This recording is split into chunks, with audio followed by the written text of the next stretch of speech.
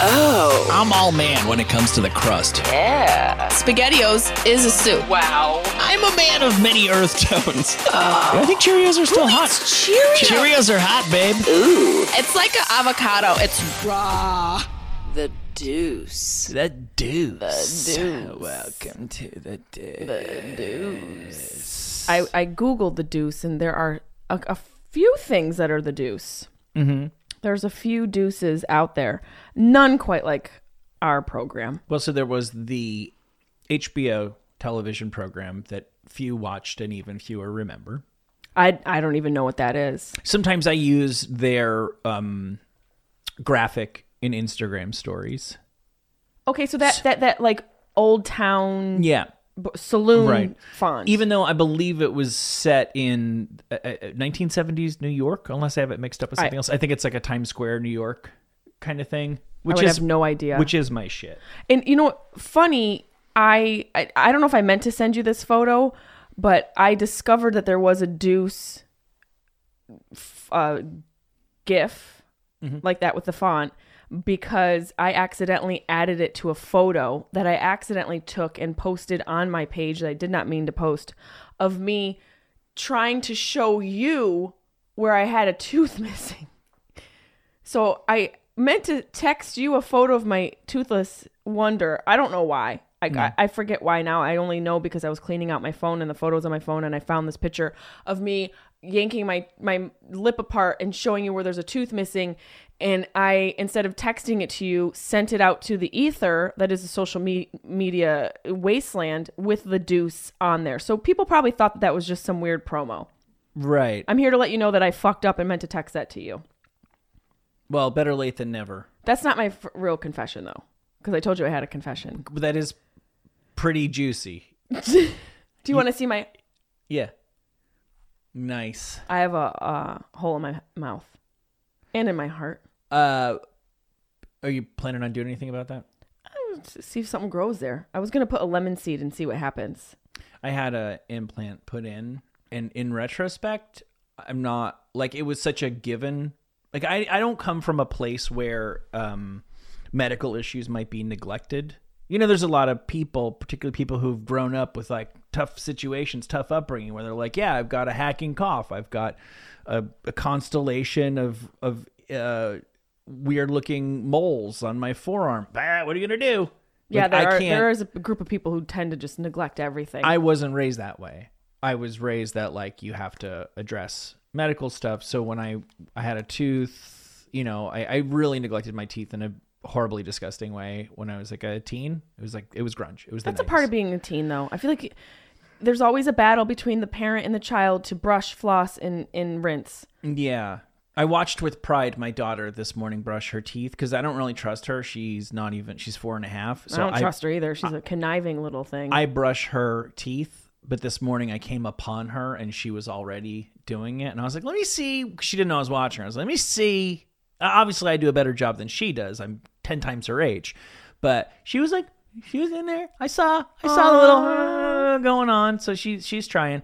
As far as the battle with the teens, right? I feel your like teeth and your implant. You were saying. No, I know. I feel like I'm riding my son. I'm bordering on the line of where it might be counterproductive, that I'm squeezing him so tight that he might be the guy who's destined to go to college and just be like, oh, I am just going to do acid, a great big bowl of Cocoa Puffs into a bowl of malt liquor. Right, because you right. That's the risk. And there's why a sweet balance. I think I decided that when he turns... Like I will take my foot off the gas by the time he's like 15 or so, because I know he's not listening to me anyway. I think there might come a time when he is 18 where I say, just so you know, I'm always here for advice and I will always be here to support you, but I'm done parenting you. And I might judge the fuck out of decisions that I see you making from here on out, but I tried and you are now your own man. Have fun with that. What point... And we're going to get back to your implant because I'm going to have to get an implant. And you guys will really be riveted by this dental conversation we're about to have. Guys, just let the record reflect. I tried to move us off the dental work. We got a cliffhanger for the episode. My open hole. At what point do you decide to relinquish parenting? Because I disagree. I think it is 18 unless they want it. Well, because I think you have to. When I think about the things, I cannot believe now, and I don't think my parents are hippies or liberals or had read a bunch of books that informed the way that they parented. I think they were just doing the best job they had with the skills that they had and good intentions and a bottomless reservoir of love. But when I look back at the things that they saw me doing and never like had a flat out intervention, it's kind of shocking to me because I don't think I could watch my son do the things. And that's just the shit that they knew I was doing. Right. Going essentially shoeless for like years. You went shoeless? Yeah, I believe we've talked about this before. Oh, yeah. Right. They just let you go shoeless. I was just a nothing. I was an absolute shoeless nothing for a couple of years. Yikes. And it was found only the soundbite for the episode. And it was only when, because I was doing the band thing, and it was only when that fell through that I think maybe my dad might have been like, if you literally have no idea what to do, you could go to college, right? And how he must have just been like, don't say college until then. I don't know how he showed the restraint because I'm definitely more hands-on with my kid about correcting this and correcting that than I think they were with me. And I think that you want there's a Goldilocks amount of pressure that you want to apply to a little human being under your watch so as to not make them a twitchy, anxiety-ridden mess. And so I do think at a certain point I have to say, and I won't tell him the subtext, which is going to be really hard for me because I am going to bite my tongue when I see you do really stupid shit. But my parents did it for me, and at a certain point you need to say, I have faith in the job that I did.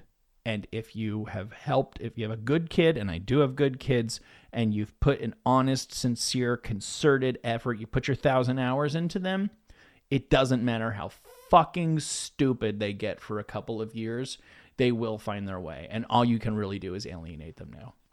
I do agree. When you're 18, you're free to make your own mistakes, and if you want to get shit-faced, I'll hang out and get shit-faced with you. And do I think that that's what you should be doing? No, but I did it, and I turned out okay, and I have to assume that you'll find your way as well. I've done all I can. Well, ships do tend to correct themselves. Right, exactly. Theoretically. Yeah. And I question that bottomless reservoir of love just on the conversation of the shoeless era that you went through. You think that they did not love me? Well, I'm pretty sure they didn't. Speaking of shoeless, have you ever I considered... doubt they even had a shoe in. It doesn't mean anything. Oh, like a shoe into your heart? Like they didn't, like they only had like just a shoe in of love? No. Okay. Well, didn't work. We'll just let it sit. Have you ever considered that going shoeless might be preferable to wearing lime green Birkenstocks with socks? First of all, I wore special socks. My daughter has those socks. That's how special those are. Does she? Pretty much. There's smiley faces on the side. Yeah, hers have cat whiskers, but otherwise same socks. Same. Yeah. I thought this would be a fun, so I do. You guys could hang out. It would be a same socks marriage. Oh, a shoe-in was bad, but you can say same socks marriage.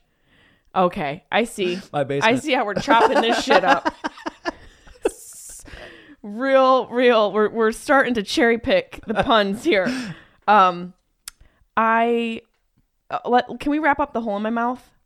Yeah, can I just say that all I was going to say about that is I took it for granted that if there's a hole in your mouth and there's a dental procedure that can address it, of course you do that. You got to get it done as soon as possible. And when I think about the rounds of expensive torture that I went through, why did nobody ever say to me, you could, plenty of pirates lead perfectly happy lives missing several teeth. You'd be fine.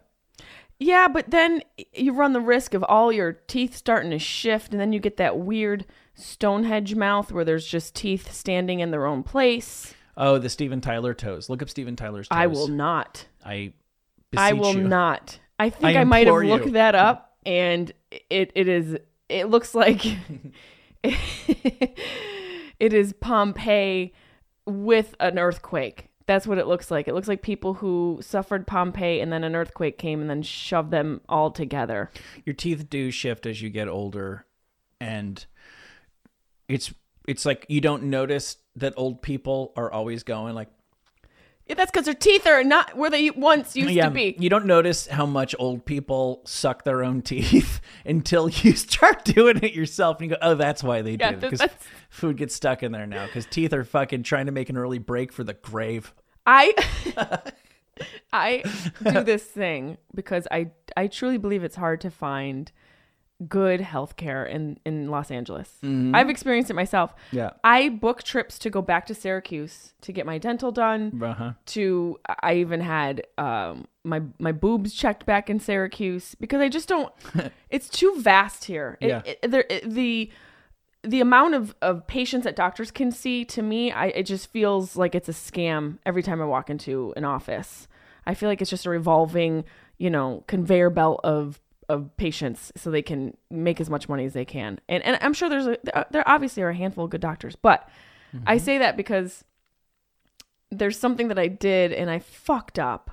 And I don't know why. Maybe you can tell me what this is about me, because we kind of talked about it before we started recording, where I've made this declaration to myself where I'm going to stop placating, especially when it comes to business, putting my foot down more. I'm really good at it. Mm-hmm. I'm actually pretty good at establishing myself in a business environment, but I'm realizing where my flaws and faults have consistently appeared. Yeah, and I'm a big believer that people treat you the way you tell them. 100%. And so being a people pleaser actually ends up, you think it's going to ingratiate you to people and it's going to grease the skids or whatever the saying is, and it actually ends up doing. You're ultimately, when you compromise for other people, what you're really compromising is yourself. Always. Yeah. And that has appeared in each area of work that I'm embarking on in my own career. It has come up like a huge event. So there's a turning point for me right now, which is good. Mm-hmm. Growing pains. So migrate that to personal life. My teeth have always been amazing. Not to make this a dental episode, but this is really, I think people can relate to this, and also people need to know about this. We come from a line of good teeth. Don't really have adult cavities, never had adult cavities. Had cavities as kids, but most kids get cavities, right? For the most part. Sure, yeah, right. Mm-hmm. As an adult, never had any issues. So when I moved to LA, I went to a dentist, found a dentist down the street from me. First meeting with her, she said I had 4 cavities. Now, this is the first time this is 7 years ago, that as an adult, any dentist had said there were cavities in my mouth. I believed her. Instead of stopping and going, wait a minute, why would I all of a sudden have cavities out of nowhere? Mm-hmm. That doesn't make sense. I didn't think that. I allowed her to drill into my teeth that day. I also allowed a dental professional to drill into my mouth repeatedly for no good reasons in Los Angeles. Okay. Mm-hmm. So let's talk teeth. Why do you think we allowed that? Now, do you have good enamel in your genealogy? That's a good question. Now, I don't think my dad would mind me telling you that my dad has had false teeth since I think he met my mom. Well, she probably caused it.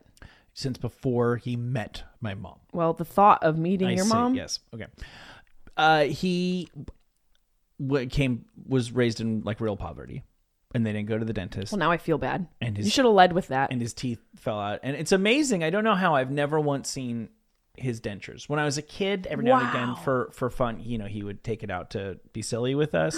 But supposedly my mom told him when they started dating, I get it, I accept it, I understand it. All I'll ask is, we're not 80 years old.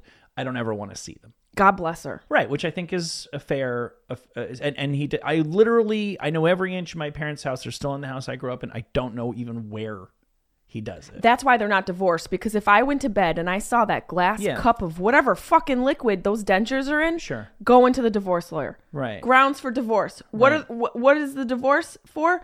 Dentures on the goddamn sink. Mm-hmm. That's fair. Taking all the money. When we were kids, my parents told us to brush. We went to my dental story, Jesse, is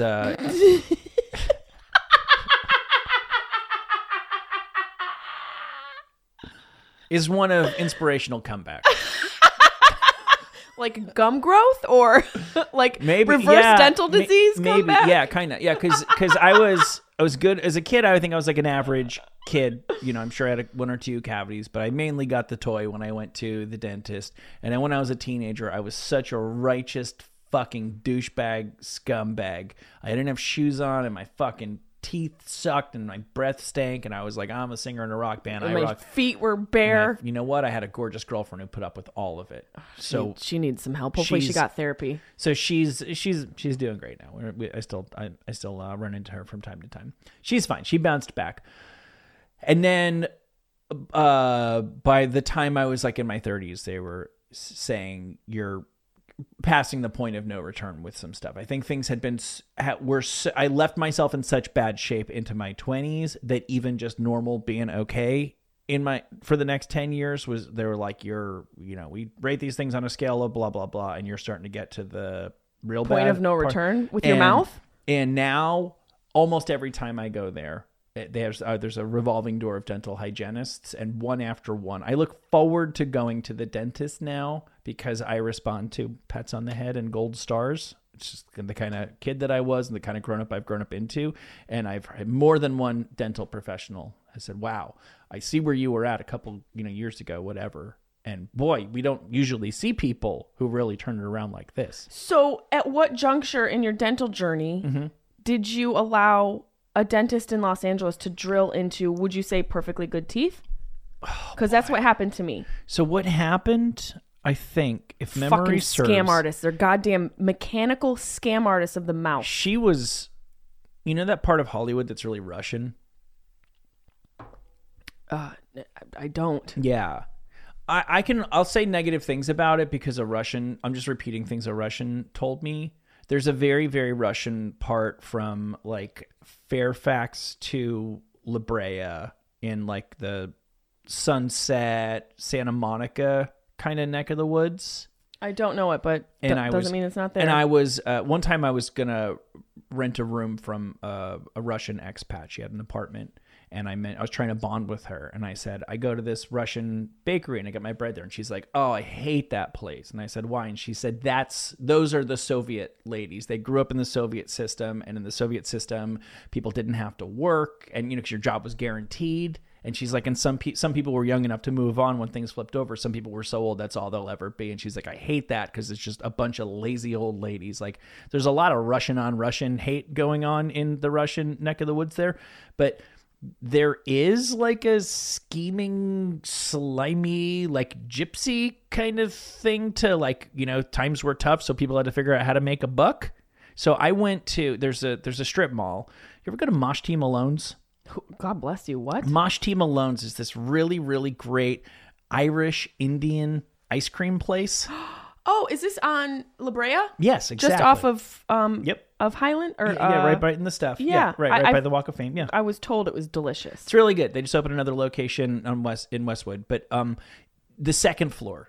Yes. Of that strip mall. Right. Is where I found this woman. I was new in town and I'm looking on, just like a sucker. I'm going to my insurance company's website and here's who's nearby. And there was no like Yelp or anything in those days. And I went and the woman told me that I had bad fillings, but that she could cut me a deal and she would take them out and replace them with something else. And I subsequently went, and I had a lot of fillings because my teeth were shitty for a while. This is like 8, 10, whatever. And it's just, she had no assistant. It's just me and her in her Hollywood, her Hollywood upstairs strip mall dental office that she's hanging out in all day. And I was just like a sucker that walked in and fell for her thing. I subsequently went to another dentist who said, oh my God, who put this stuff in your mouth? That's not the fillings you're supposed to have. After she did hers? After she did hers. Why? So, what was in it? What did she use? Like gum? Mercury or, whatever. She used mercury? I don't know what she used. It was some metal that you're not supposed to use. Probably anymore. mercury. I think it was something that they probably used in Russia throughout the 50s and 60s that nobody uses anymore. Just chunks of Chernobyl buildings? Yeah, so the guy went in and took them all. The guy went in and took them all out. And when he did, he was like, wow, she did such a bad job. She didn't even get out all of your old fillings. So he's like, I'm taking out these bunk fillings that she gave you and the remnants of the ones she did not completely take out of your mouth, and then I will replace them. Couldn't you sue her at that point? Sure. I imagine so. So What? to me, Small claims for fillings. Yes. I am petty as all fuck, Jesse. Let's go in on it. Like, let's get my lady, because I honestly, this is something that I think about a handful of times out of the month. I think about the bunk, as you call it, dental work that's been done in my mouth. Yeah. So such an intimate space to fuck with. right, and you, when you have your adult teeth, that's it. The next voyage is either veneers, if you're into that life, which I would never do, or fucking dentures. Dumb question. What's veneers? When they chisel your teeth down to little pegs and they stick new teeth on, and you look like so it's all a TLC pageant queen. So it's all they're not caps. Is that a kind of like a cap? I mean, because I could be wrong. Yeah. So I think I have some of those where they had to get it down to the little a nub. Yeah, corn kernel nub. Just like a little stick you might use in the fire to put a marshmallow on. Right. So the tail end of me being neglectful was that I got that, and then I neglected it so much that the nub said "fuck you" and left. And so that's when they need to do an implant. They need to pull out the nub. Well, this lady, I fucked up twice, and I would love your input as to why you think I did. Now, I know why the second time I fucked up, and it falls into the conversation I had about grief making you and leaving you very vulnerable. Mm-hmm. If you're in a deep place of grief, you're not thinking right, you're trusting people you shouldn't trust, you're kind of in a cloud, and so you make decisions that are fucking dumb. It's kind of like being exhausted and trying to exist in the world. You're not fully functioning, and you make mistakes, and you fuck up. Makes sense. So the second time, I understand. So this lady, I meet her, first appointment, I let her drill into my teeth. I don't know why.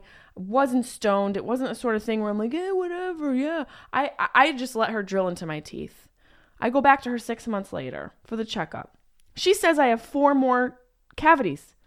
She goes, oh, no. I'm so embarrassed by the look of your mouth. You should be embarrassed. She told me I should be embarrassed. Oh, she was negging you. She was Neil Straussing you.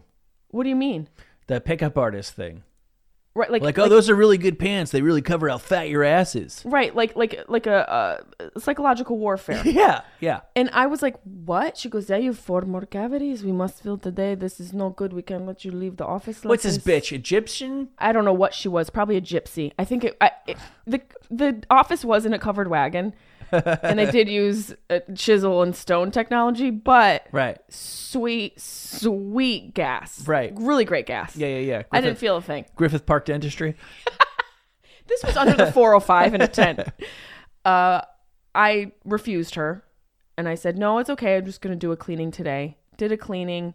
I went to Syracuse very shortly after, and I said, I'm just going to ask you to take x-rays of my mouth and tell me what's going on in my mouth. I'm not going to say anything. Mm-hmm.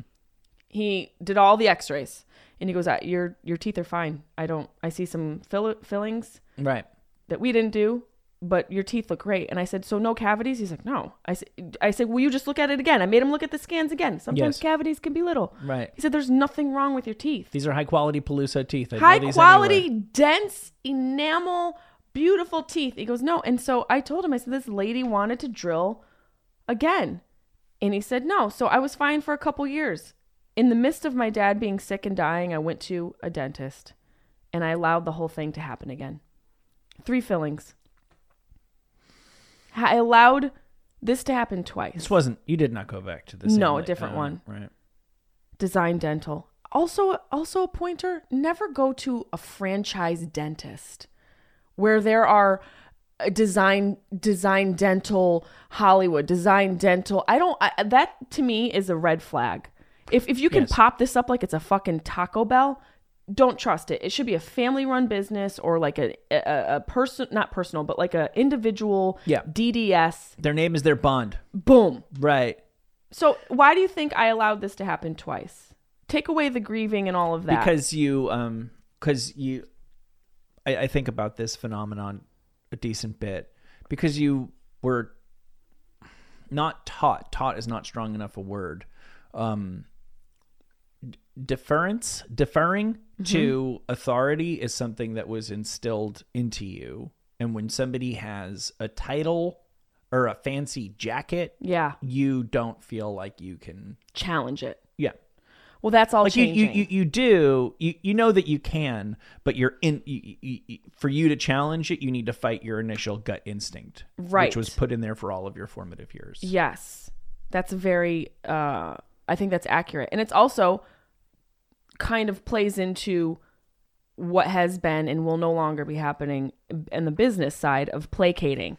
I'm trusting and allowing. Because you're one of your hallmarks is like the tweet that's like, if somebody tells you that they're taking you to brunch and instead they take you somewhere that only has fish and chips, that person was never your friend to begin with. Oh, and I'm just like, okay, something happened. I don't know who needs to hear this, but Yeah. I do these things on Twitter. Yeah. When I think of something for myself, Yeah. I'll tweet it out. Right. I'm tweeting to myself. It's clearly, yeah. And I often think, boy, something just happened. it's not even that something happened. I internalize everything, and I was taught to internalize because my father wasn't a very expressive person. My mother was, but to have that dichotomy, I found the sweet spot in the middle of taking my father's approach to just internalizing because I felt like it was safer. So I will ruminate on something from years ago or right in the moment. It doesn't matter. So sometimes it's something that's right in the moment. Other times it's things that I've thought about for years. But yeah, so I don't know why did I bring this up? Why are we talking about the tweet? What made you think about that? We're talking about because like the business. you showed up here wanting to vent about some sort of thing.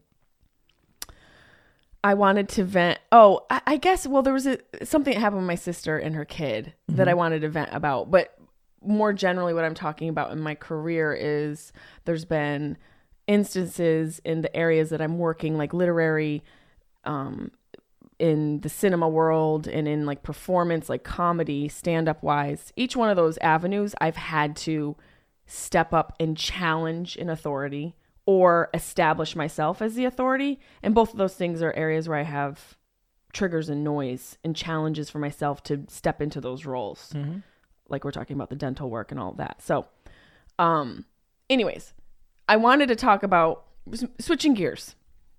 You feel completed in this area? You have anything else to add before we get into what I wanted to tell you about my sister and her kid? Yeah. So the first time I went to a dentist in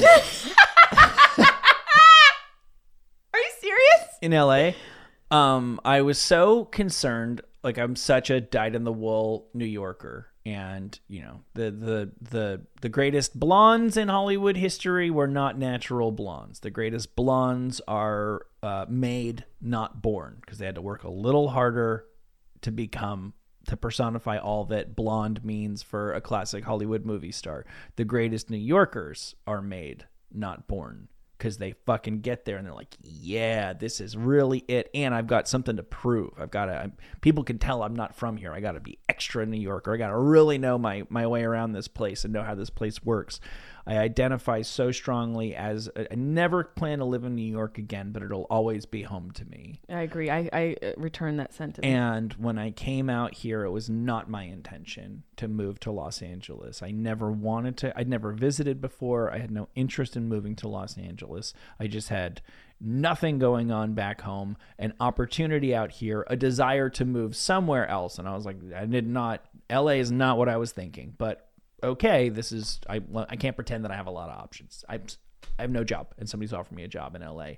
And I came out here, and I personally, although I argue with people all the time about this, find that LA is filled with real people, not the plastic Hollywood types. That is my experience. My neighbors here are all normal people. But the Hollywood stereotypes do exist for a reason. And my first the first couple of forays into trying to make friends here, I ran into a lot of Hollywood types before I found some real friends. And my guard was up all the time for like, don't LA me.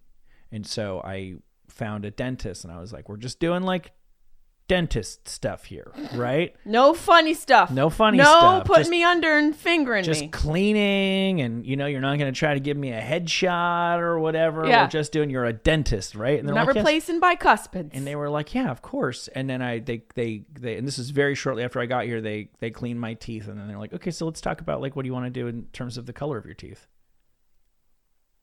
Did you not hear what the fuck I just right, said? which sir? which has never happened to me since. The color of your teeth? What, they don't match the color of the people's They're teeth here? They're the color of the coffee that I drink every morning. Isn't that the idea? They have to be Joel Osteen white? That should be a color that they offer in Lowe's and Home Depot. Joel Osteen enamel white, Yeah. which is too white. It's almost so white that it starts to lean into a very dark space, ironically so. Joel Osteen's teeth look like something shit people pee and poop into. It's They're pristine white. porcelain. Shiny. Ding. Yeah, exactly. Wow. And they always, it's like they make you feel bad. This whole town makes you feel like shit. They try to make you feel like shit to get power over you so you'll give them money. Yeah, that's the negging That's thing. That's the Neil Strauss everything thing. in LA. That's the pickup artist thing. Fuck. Well, no more negging.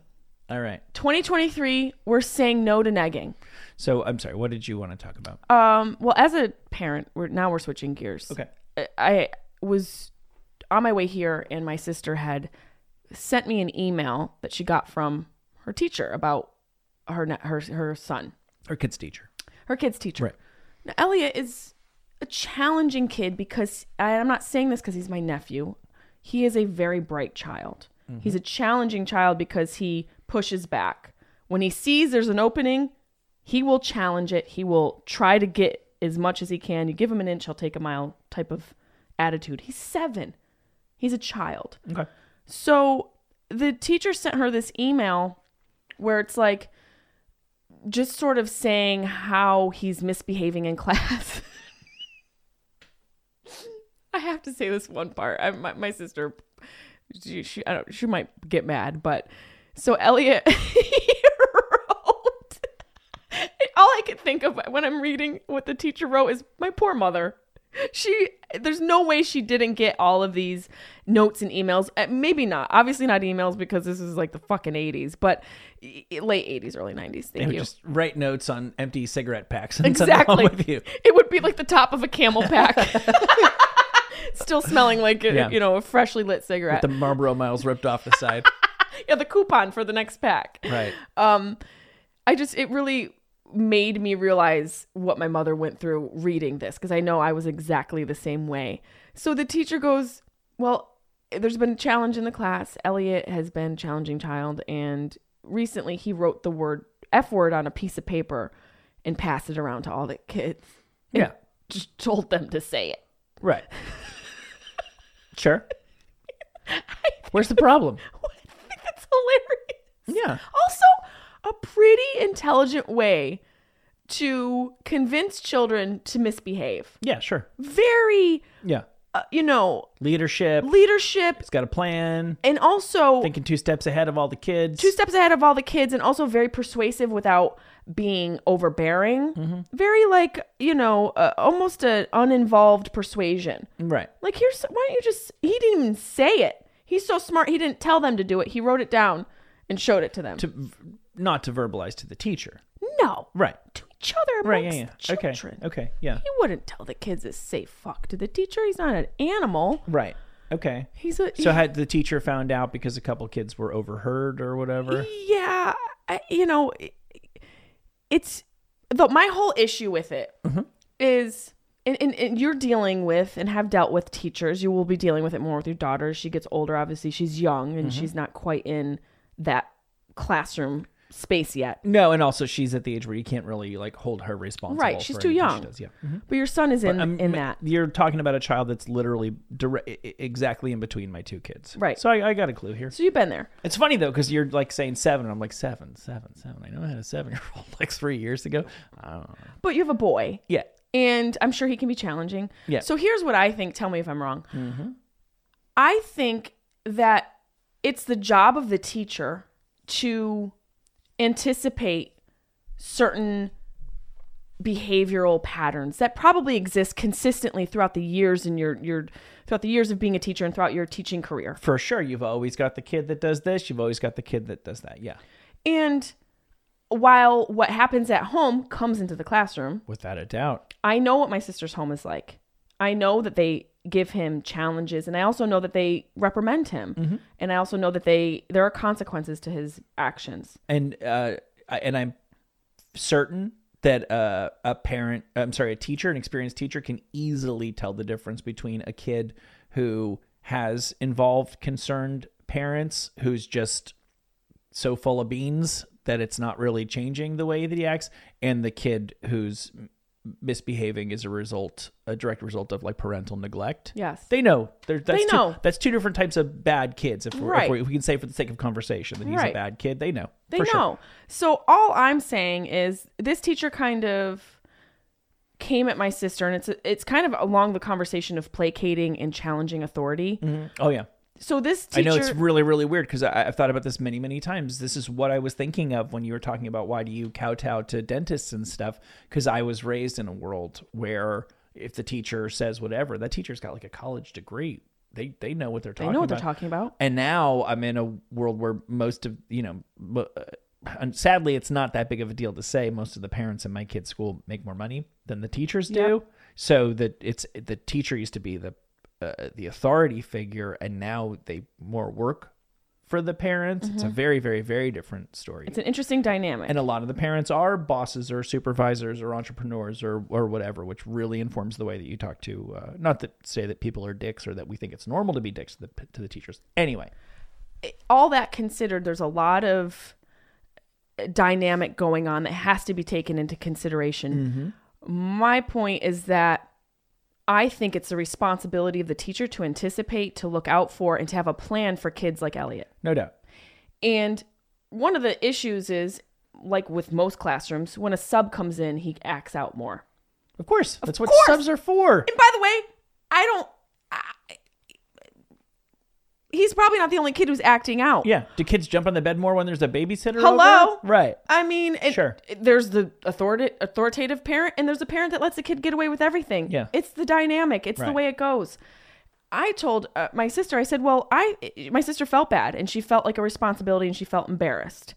And that's not a cool email to get. It doesn't make you feel good when you get that from a teacher. No, but it also felt kind of like the teacher was reprimanding my sister a little bit. I understand. And it's also like... Is the teacher a bitch? Emily says she likes her. Oh, okay. And I'm also like... Because you can... that's the other thing. You're not going to say it to your kids, but you kind of know, oh, shit, this one's mad at us? My kid must have really fucked up. That bee is mad? She's always mad. Right, but it's also it's a competitive world. And even classrooms are competitive. How so? Well, I think he's in a public school, so this isn't like a private school. But I think that it's competitive in the sense that you want to be on the good side of the teacher. And so you're going to want to placate a little and want to comply and want to be like, yeah, my kid's so bad. And I told Emily, I said, no. She goes, I think he just needs to be disciplined. I said, no, I think he needs to be challenged. I think that the discipline can happen at home, yes. But in the classroom, there should be a set of rules and anticipations for students like him. And when a sub comes in, the teacher needs to make a plan with the sub. Look, the kid's act up, this kid in particular, this is how he learns. If you give him A, B, and C, maybe with a reward at the end, you can sort of contain him a little bit. I don't think all of the onus should be on my sister to take this home and reprimand him. Because it's the issue, I don't think, and I could be wrong, but I know how he is. And I think I understand how kids are because I was a kid like this. Some would say you still are.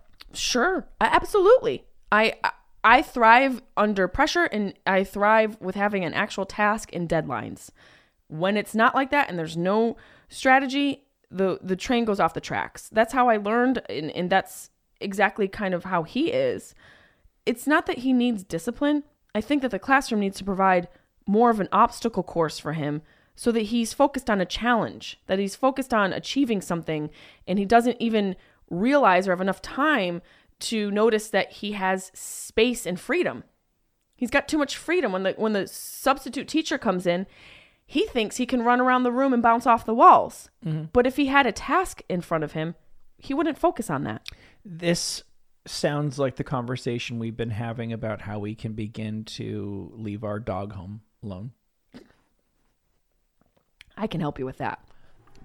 Because if he just is running around the house, but if we get one of these little treat puzzles, you can be doing brain work for an hour. Well, there is something to that, because dogs act out at home kind of the same way kids act out in the classroom. They're bored and they have too much energy. Yeah, right. It's very simple. So there's two things, and I feel like my take on this has a lot to do with the situation beyond the incident itself. Because, with Elliot? Yes, because the incident itself is next to meaningless. You know, we all need to act like it's a big deal when kids learn the word fuck, but every kid right around he's like in first grade if he's seven. Right? He might be in second. Yeah. That's exactly, I remember the kid, Rick Caswell, had a bunch of, for some weird reason, had a bunch of neighbors that were boys that were older than him. That you knew a kid named Rick? Like a young kid named Rick? Yeah. And he was a good Rick too. Like he looked like a Rick. He was good at basketball. Like he was a solid Rick. Yeah, I mean, you'd have to be can you imagine naming your kid Rick and he's just a wet sock? He might have actually worn wife beaters in elementary school. It sounds like he smoked a pack a day. Rick was like a cool dude. Probably had like boots, untied boots. No. Rick was more of a, video games. He had cool young parents. Like his mom's name was Candy. Don't like him. It was okay. She did hair. I just know a lady named Candy who does hair who I love. She didn't do hair, but close enough. Yeah. She was the one, I think I've even told you this before, that when HIV was first a thing, they used to advertise, you may recall that the diet pills, AIDS. AIDS there were diet pills? There were diet pills. It was an aid to help you lose weight. So it was these little like caramel chocolate things that were appetite suppressants. Jesus. And we were joking. I remember we were watching the fucking 85 Super Bowl. The Chicago Bears, Refrigerator Perry, the funky QB, Jim McMahon, Super Bowl Shuffle Bears destroyed the Patriots. And my friend had a Super Bowl party at his house. And my friend was Rick's cousin. So Candy was my friend's mom's sister. So Candy was over and we were joking. We said, does anybody here have AIDS? And she said, yeah, I have AIDS. Do you want some? Because she thought that was like the fucking crossover in our... It's like when... bad marketing. When Tesla... But no, they were around before. I know, but still. It was like when Tesla went from being the band that had a couple of hits in the 80s to being the electric car. I don't even know about the band now. I just know the car. In my world, AIDS and Tesla were diet pills and solid hard rock. There's got to be a bunch of examples of that where a word was taken from somebody. Yeah. The association's been completely destroyed. Yeah, no doubt about it. But Rick had his dad may have also been Rick. They were like younger parents. Like Candy was like still like definitely the cutest mom. And Rick was like on our basketball team. There was like the one guy who was really good at the fundamentals, like practiced all the time and could do crossover dribbles. And Rick was just the guy who could just 3-pointers all day. He was such a good Rick. Why did we start talking about Rick? Because we're talking about because Rick was the dude who taught us all curses.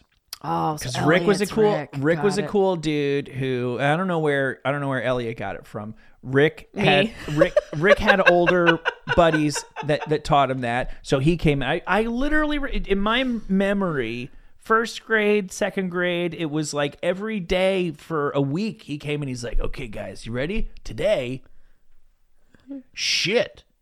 It's the way you say poop, but you're not supposed to tell anybody that." Like, I literally remember us all gathering around and him giving us another curse. Every day there was like a new secret scroll, and it was another curse word that was revealed to us. And then the kid in my son's class who taught them all curses has a brother who's like 2 years older.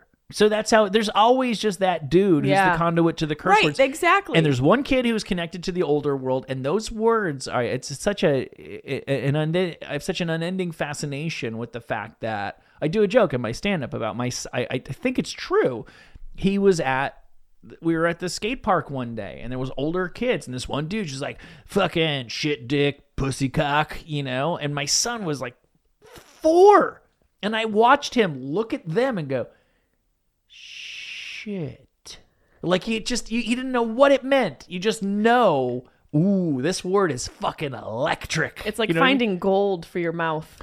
It's like living in a world of Frank Sinatra, and then all of a sudden Jimi Hendrix comes on the radio. Yeah, it feels wrong, but so right. It just you feel it like you feel it like in your sphincter. It's so interesting. So all the things we've tried to protect are the ones that feel the best. Right. And so kids just get these words, and then and I feel like I'm part of an overall zeitgeist change in this, where we don't go, what? Fuck? Where did you learn these things? Go in the basement and don't come out until you've forgotten that word ever existed. You hear your kids say it, and you go, listen, dude, that's just not cool. You can't fucking do it. You can't do it. You guys are going to talk that way, and I can't stop you. And to be perfectly honest, I don't really care that much. But you got to learn how to zip that shit up, because you are a crude, cretinous piece of shit if you are an 8-year-old saying that stuff in front of grown-ups. Maybe that's how we should say it to him. You're a cruel, cretinous piece of shit. Yeah, and so to tell him not to say the word fuck in class. Kids learn all the words when they're between 6 and 8, maybe a little sooner, maybe a little later, and they learn it at school. And if I'm teaching 1st grade or 2nd grade, I know all the kids are learning the word fuck this year. That's just what's happening, and it kind of doesn't matter who is the kid that's bringing it to the table. To be blunt, you want my opinion on this? If your teacher had that strong of a reaction, I think it's not because he taught everybody the word fuck and tricked them into saying it. It's because she feels like he's a problematic kid in general. Yeah, that's exactly it. Yeah. And the funny thing is, I'll tell you a little anecdotal story. So Emily and Steve Emily had this little dog, Gia, inbred piece of shit dog, and they're all terrible. And the dog would often defecate on the rug. And this is while Emily was pregnant with Elliot. And so Steve, being a very classy guy with expensive taste, has expensive rugs. And so when he would walk on or see or run into a piece of poop from the dog, he would say fucking dog. Mm-hmm. And then my sister would eventually say fucking dog, and so on and so forth. Elliot's born, dog's still alive, dog's still pooping on the rug. One of Elliot's first swear words were when they were sitting around the rug and Elliot's walking, sees a piece of poop, and Elliot goes, fucking dog. He was like 2.5. Yeah. Hilarious. Yeah. Hilarious. Because they do it. Every parent has this experience where kids, you try to teach them, please, thank you, whatever, sir, it doesn't matter what, and they can't do it. And all you need to do is stub your toe once 3 rooms away and go, fuck. And the kid, fuck, and everyone laughs, and then they're like, oh, fuck. And yeah, it happens to everybody. Because it's fucking Jimi Hendrix for your on the ears radio and your for mouth. the first time. Yeah, it's too tempting, and it's unavoidable, and it doesn't mean the kid is bad. No. Doesn't mean he needs necessary discipline. Is that teacher bad because she uses the word fuck? I would go so far as to say that I don't trust somebody who doesn't ever use that word, who's under the age of 60. There's been a couple articles that have indicated that people who swear tend to be more intelligent. And I'm sure the person who wrote the fucking article also fucking swore their whole fucking life. Yeah, for sure. So, anywho. But I disagree with, and I'm operating obviously on extremely limited information here of your family and the situation and Elliot himself. But the idea that the onus ought to be on the teacher to tailor something toward him on a daily basis, when obviously she has to cater to the needs of many. Not tailored to him, but in a classroom of children, mm-hmm. It is the teacher's job to know all the kids' names, right? Not their job, but a part of their job is identifying the kids. A prerequisite is knowing all of your students' names. Yes. And in that endeavor and process, you also learn the personalities. Sure. And hopefully can anticipate certain things. It's a tough job. It's not the toughest in the world. I do think a part and my mother was a teacher. She was a union rep for the Syracuse Teachers Association. And this is not coming from a place where I'm not respecting teachers, but I think that the teachers should also have a plan for when a kid writes fuck on a notepad. How are you going to handle that? This isn't a new thing. Agreed. No, this happens. It's not a new fucking thing. And it happened to her when she was... Right. She fucking swore when she was in fucking school. Yeah. Elliot wrote fuck. I mean, come on. It doesn't need to be a big deal, but it does seem like what I said to Emily, I said, I think that it should have been more of like, hey, how can we solve this? Sure. 100%, of course, a nip here, a tuck there, for that you tailor your overall approach for each individual student because you know what they respond to. If you're going drastically beyond that, then the parent needs to accept the onus for dealing with the situation. My sister is a elementary school teacher as well. Oh, wow. And I think that I would love her opinion. I think that what she has told me is that you I'm kind of putting words in her mouth, but don't tell me how many kids are in my class this year. Tell me how many of the bad kids you stuck me with this year, because the school knows who the bad kids are, and my sister can do 30 good kids. It's like, but if you're giving me 6 of the challenging kids in a class of 20, that's going to be harder than 30 good kids, because one kid who needs a little extra attention sucks up the bandwidth of like 5 potato children. I disagree. And you know what can prove that this can be and has been dealt with? Michelle Pfeiffer, Dangerous Minds. She was a teacher in an inner city school, and those kids were bringing guns, and there was gang violence, and she brought them together and figured out how to solve the problem. So they should have a Michelle Pfeiffer Dangerous Minds course for teachers to take for when kids are difficult. Has your sister's son's teacher considered wearing a black leather jacket to class? She should. She should come in with an attitude and a boombox and be like, let's beatbox this out, you little fuck. Yeah. Are we done? Hold on. Let me just flip this chair backwards. Exactly. Sit down.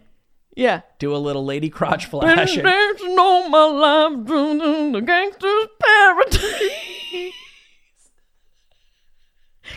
Do you know what the teacher needs? Do you know what a pressure cooker is? Is it me? Yeah, I like when my mom used to make mashed potatoes. Yeah. We had a way to make them faster. It was a boiler that was under pressure. You look like when we're like, oh, the potatoes are ready. When I just sang that. Been dancing all my life, driving in the gangster's paradise. What are those lyrics? Do you know the song? Oh my God. Wait, let me just, before we, don't do the music yet. My children, my son passed the baton of an obsession with the Weird Al song Amish Paradise. Yeah, so good. To my daughter, and now it's her favorite song. Been spending most our lives living in the gangster's paradise. And Michelle Pfeiffer's on you need a Michelle Pfeiffer teacher who's like, oh, you want to say fuck in the classroom? And she whips a chair around and she's like, let's go. Yeah. You're not going to get away with that shit in here. Mm-hmm. Right? Then write a whole essay. Elliot. That's right. Write a whole fucking essay. Write an essay. I love you, Elliot. Sorry, Em.